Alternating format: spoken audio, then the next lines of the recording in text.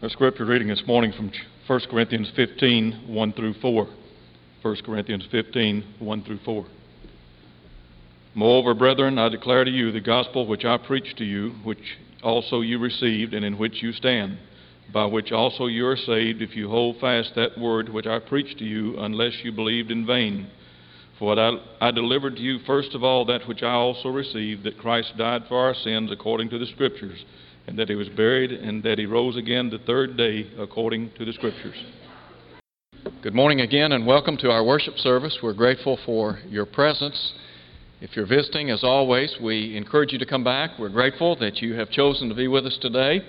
We're honored by your presence, and we appreciate so much your willingness to be a part of our service today. We are thankful for the opportunity afforded us to read, to study, to meditate on the truth of God. And today we want to look at 1 Corinthians chapter 15. We're going to be looking at some excerpts from this great chapter on the resurrection. And I want us to think for just a few moments about this great theme, the resurrection. I would submit unto you that the resurrection is one of the cardinal doctrines of the New Testament. As a matter of fact, when you talk about the resurrection of Jesus Christ, you need to understand that Christianity as a whole stands or falls on this great theme. And so today we want to think about the resurrection and the implications of the resurrection of Christ to us as believers. The first thing that I would call your attention to has to do with an explanation about the resurrection. In verses 1 through 4, the passage that David read a moment ago, the Apostle Paul sets before us the facts of the gospel. And he identifies the individual witnesses of the resurrected Christ.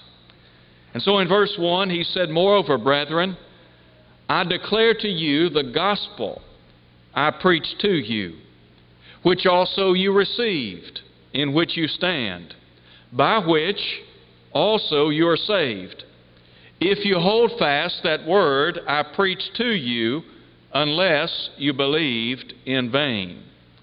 For I delivered to you first of all that which I also received, that Christ died for our sins according to the Scriptures, that he was buried, and that he rose again the third day according to the Scriptures. When Paul wrote to the church at Corinth, he basically summed up the gospel as the death, burial, and resurrection of Jesus Christ. You and I need to be impressed with the importance of the resurrected Christ. I think it's interesting to go back to the book of Acts, because in the first 5 chapters of the book of Acts, Luke emphasizes the resurrection of Jesus Christ. For example, in chapter 1 at verse 3, he speaks of how Jesus, after his suffering, presented himself alive with many infallible proofs, being seen by them for 40 days, and speaking things pertaining to the kingdom of God. In chapter 2, when Peter preached the first gospel sermon, he spoke of the death of Jesus Christ, of how those Jews who were assembled in Pentecost, or rather assembled in Jerusalem on Pentecost Day, how they had been responsible for the death of God's only Son. And yet in chapter 2 at verse 32, he points out that God raised him from the dead. He said, whereof we are all witnesses. In chapter 3 at verse 15, again, emphasis is placed on the resurrected Christ. In chapter 4 at verse 10, again, emphasis on the resurrection of Jesus Christ.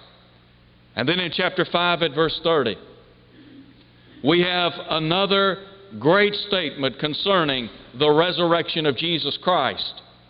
Bear in mind that the book of Acts is a record of the birth of the church.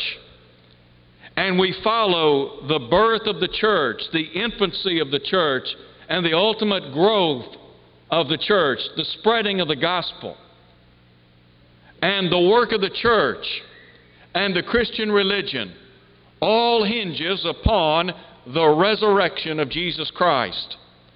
Paul said when he wrote to the saints at Rome in chapter 1 at verse 4, that Christ was declared to be the Son of God with power, according to the Spirit of holiness, by the resurrection from the dead. Well, what about those who were witnesses to this great deed? Well, look at verse 5. In verse 5, we have Paul identifying for us some of those who were eyewitnesses to the resurrected Christ. He said he was seen by Cephas, or by Peter, then by the 12. After that he was seen by over 500 brethren at once, of whom the greater part remain to the present, but some have fallen asleep. In other words, there had been some that had already died by the time Paul penned these words to the church at Corinth. In verse 7, after that he was seen by James, then by all the apostles. Then last of all he was seen by me also, as by one born out of due time. Now sometimes in a court of law, when an individual is being tried, witnesses will be summoned, and their testimony provides credibility to the case. Is it not the case here that those who were witnesses, eyewitnesses to the resurrected Christ, that they provide testimony or credibility to this great deed? As I said a moment ago, Christianity stands or falls on the resurrection of Jesus Christ, the Son of God. And so first of all, there is this explanation concerning the resurrection of Christ. But then in the second place, there is an evaluation of the resurrection. And this really has to do with the implications. What if Christ had not been resurrected? In other words, what if Jesus never broke the bonds of death? What if after he had been placed in that tomb of Joseph of Arimathea, he had never come forth? Do you remember in Luke chapter 24 when the women went to the tomb on the first day of the week, early in the morning? They were met by two angels, and the question was posed, why do you seek the living among the dead? He is not here, he is risen. Jesus Christ arose from the dead. Well, what if Christ had not been resurrected? What are the implications to us? Well, look at verse 12. In verse 12, Paul begins to offer a series of statements that help to reinforce to us the significance of the resurrection. In short, Paul is saying that if Christ has not been resurrected, then Christianity is nothing more than folly. So in verse 12 he said, if Christ is preached that he has been raised from the dead, how do some among you say that there is no resurrection of the dead? But if there is no resurrection of the dead, then Christ is not risen. Now look at verse 14. And if Christ is not risen, then our preaching is vain. Think about all of those individuals in the first century that went everywhere preaching the Word.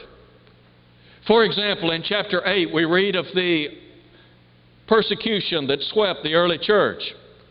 And Luke tells us that they were all scattered abroad with the exception of the apostles. And those who were scattered abroad went everywhere preaching the Word. Why were these men willing to suffer hardship? Why would they endure persecution and suffering? Would they have done that for something that could have been classified as nothing more than a fraud if Christ had not been resurrected from the dead? Why would they have borne the great burdens of their ministries had Christ not been resurrected from the dead? In short, their preaching would have been futile. It would have been vain. But note what Paul says following. If Christ is not risen, our preaching is vain, and your faith is also vain. In other words, if Christ has not been raised from the dead, our faith is futile. We're putting our faith, our trust in something that does not exist. In other words, there's no hope. He said, yes, and we are found false witnesses of God, because we've testified of God that He raised up Christ, whom He did not raise up, if in fact the dead do not raise. The apostles, these men were willing to die for the cause of Christ. James was the first recorded apostle to have been martyred for the cause of Christ in Acts chapter 12. Stephen was put to death in chapter 7. Do you mean to tell me that these men would have been willing to give up their lives for something that was nothing more than a fraud? Do you really think that these men would have been classified as false witnesses? I don't think so. So if Christ has not been risen from the dead, our faith, he said, it's futile. But then also in verse 16 he said, if the dead do not rise, then Christ is not risen. And if Christ is not risen, your faith is futile. That's what we said a moment ago. And you are still in your sins. Paul here is saying if Christ has not been resurrected from the dead, then forgiveness is foreign.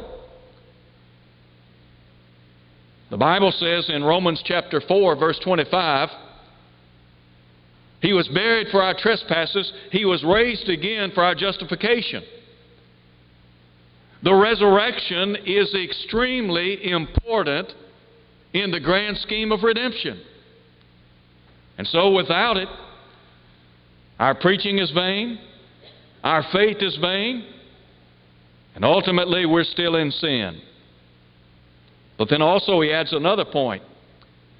Then also those who have fallen asleep in Christ have perished.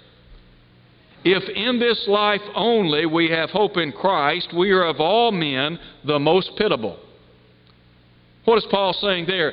If you die believing in the resurrection when in fact it never occurred, well, you have no hope. You've perished. And as Paul said, if in this life only we have hope in Christ, we're of all men the most pitiable. Well, see, our hope goes beyond this vale of tears.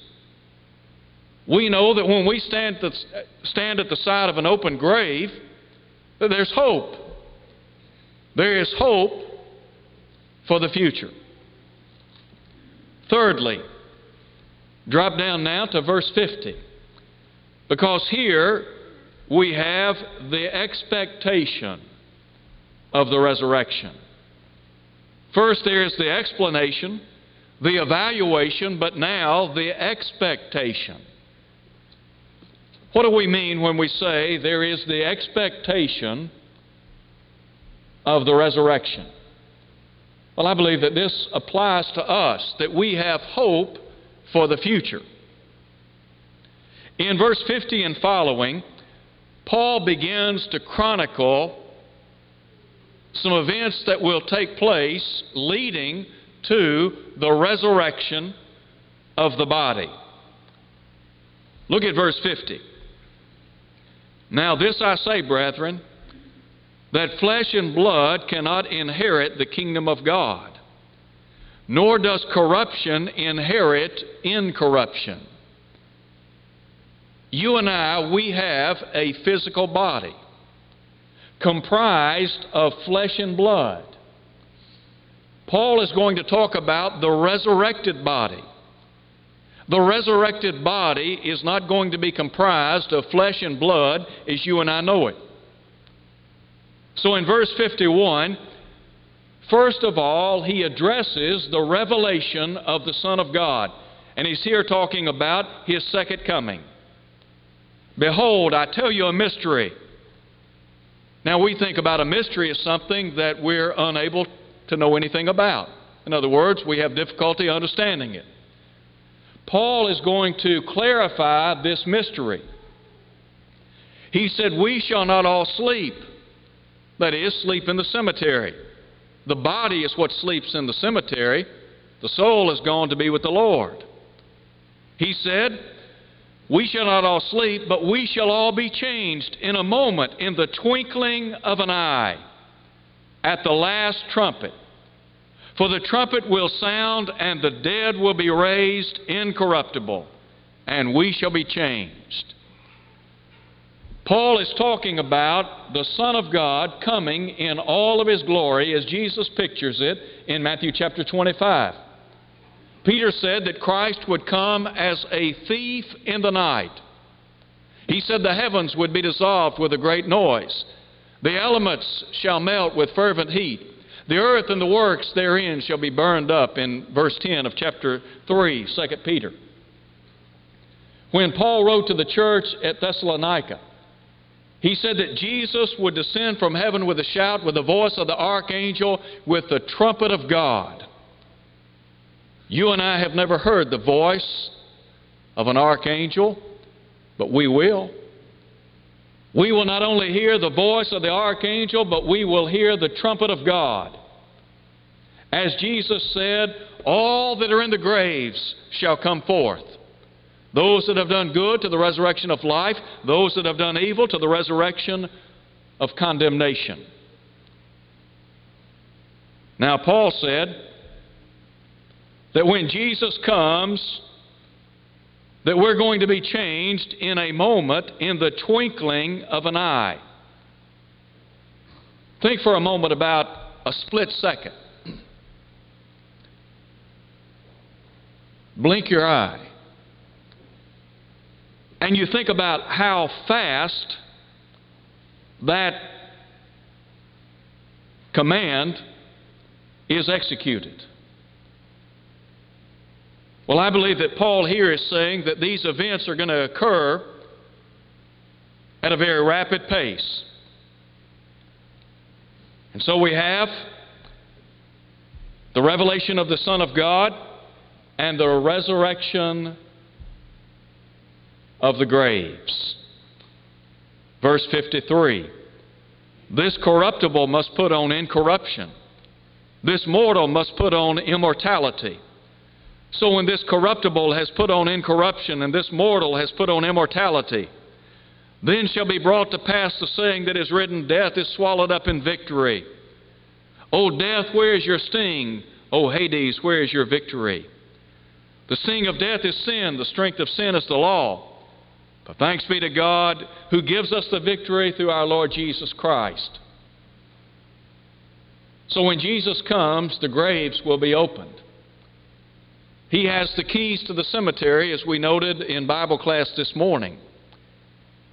When He comes, the graves will be opened, and we will be ushered into the judgment. We shall stand before the judgment seat of Christ. At that point in time, there will be the distribution of the rewards to the godly. Now, in light of all of this, here's the question. Why live for the Lord?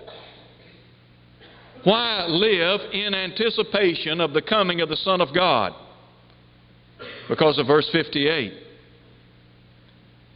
In light of all of the events that Paul has talked about with respect to the resurrection of Christ, in light of our future resurrection, here's what Paul said.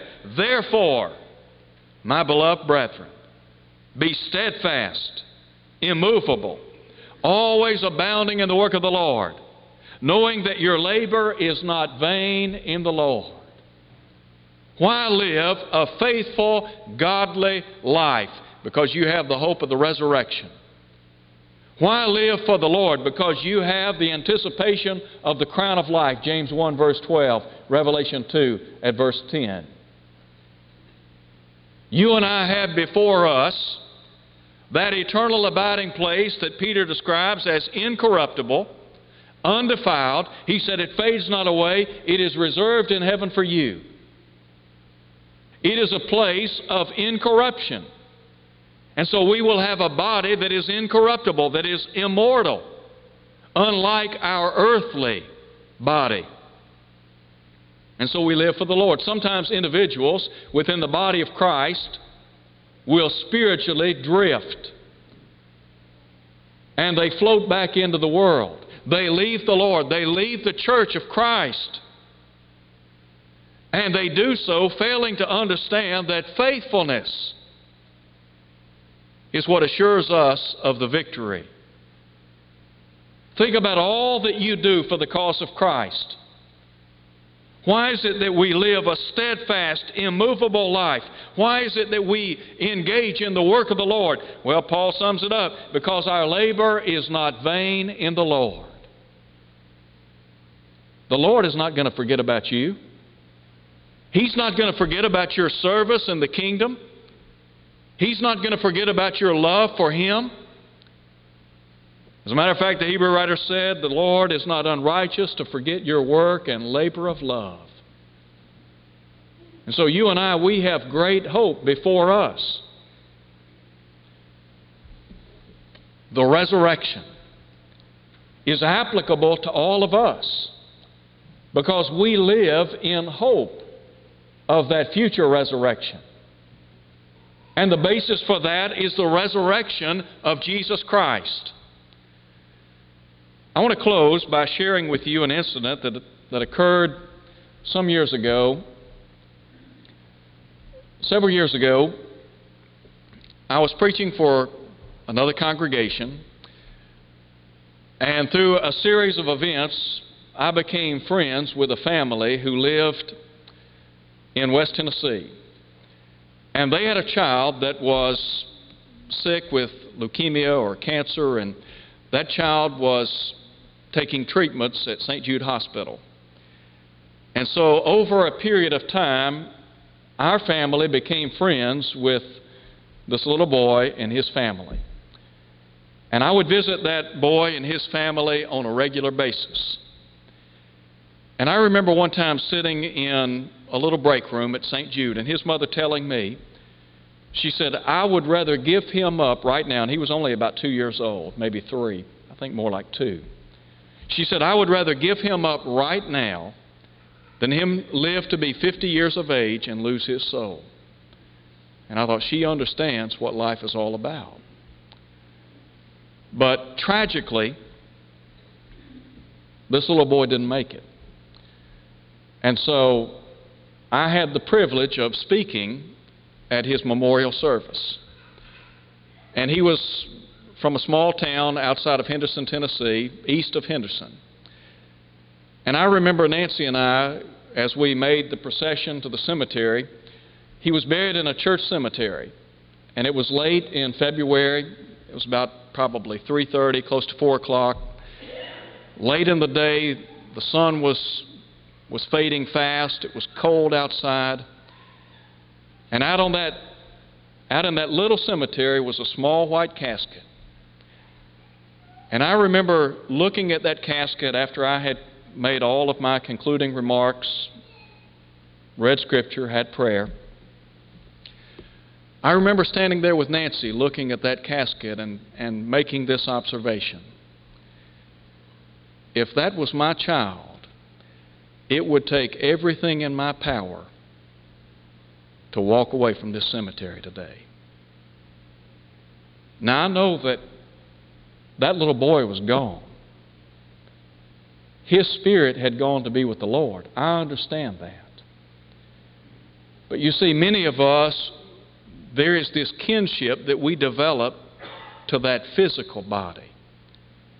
And so that was the problem. That is a problem for some people.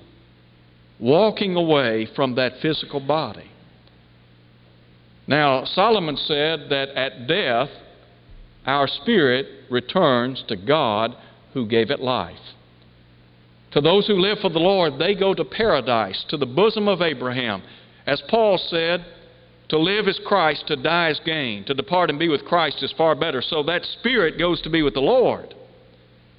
But that body resides in the cemetery. But that body will one day be raised incorruptible, immortal. And that body and soul will then reside in heaven with the Lord. Now, why do I say all of that? Because when we stand at the side of an open grave, we need to understand that Jesus Christ, the Son of God, has the keys to the cemetery. And one day the cemeteries are going to be opened.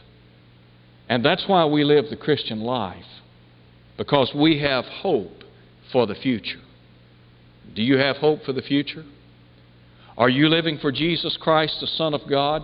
Is He the Lord of your life? Jesus said, I'm the way, the truth, and the life. No man cometh unto the Father but by me. If you're not in Christ Jesus and you're not living for Christ Jesus, when you die, you have no hope. Paul said you're without hope and without God in this world, Ephesians 2, verse 10. The difference in being out of Christ and in Christ is reflected in Ephesians 2:11. When Paul said, but now, in Christ Jesus, you that once were far off are brought near, made nigh by the blood of Christ. We sing the song, what can wash away my sins? Nothing but the blood of Jesus. When we come to Christ in faith, Hebrews 11, repentance, Luke 13:3, confession, Matthew 10:32, and baptism, Acts 2:38, we contact the blood of Christ. We appropriate the grace of God. We become members of the church of Christ, Acts 2, verse 47. Jesus is the Savior of the church, Ephesians 5:23. And we have hope for the future. Do you have that kind of hope? If you're unfaithful to the cause of Christ, our plea to you today, come to Christ. If you need to come before this assembly and ask for the prayers of the church, we would be happy to pray with you and for you, and God will abundantly pardon. Would you come as we stand and sing?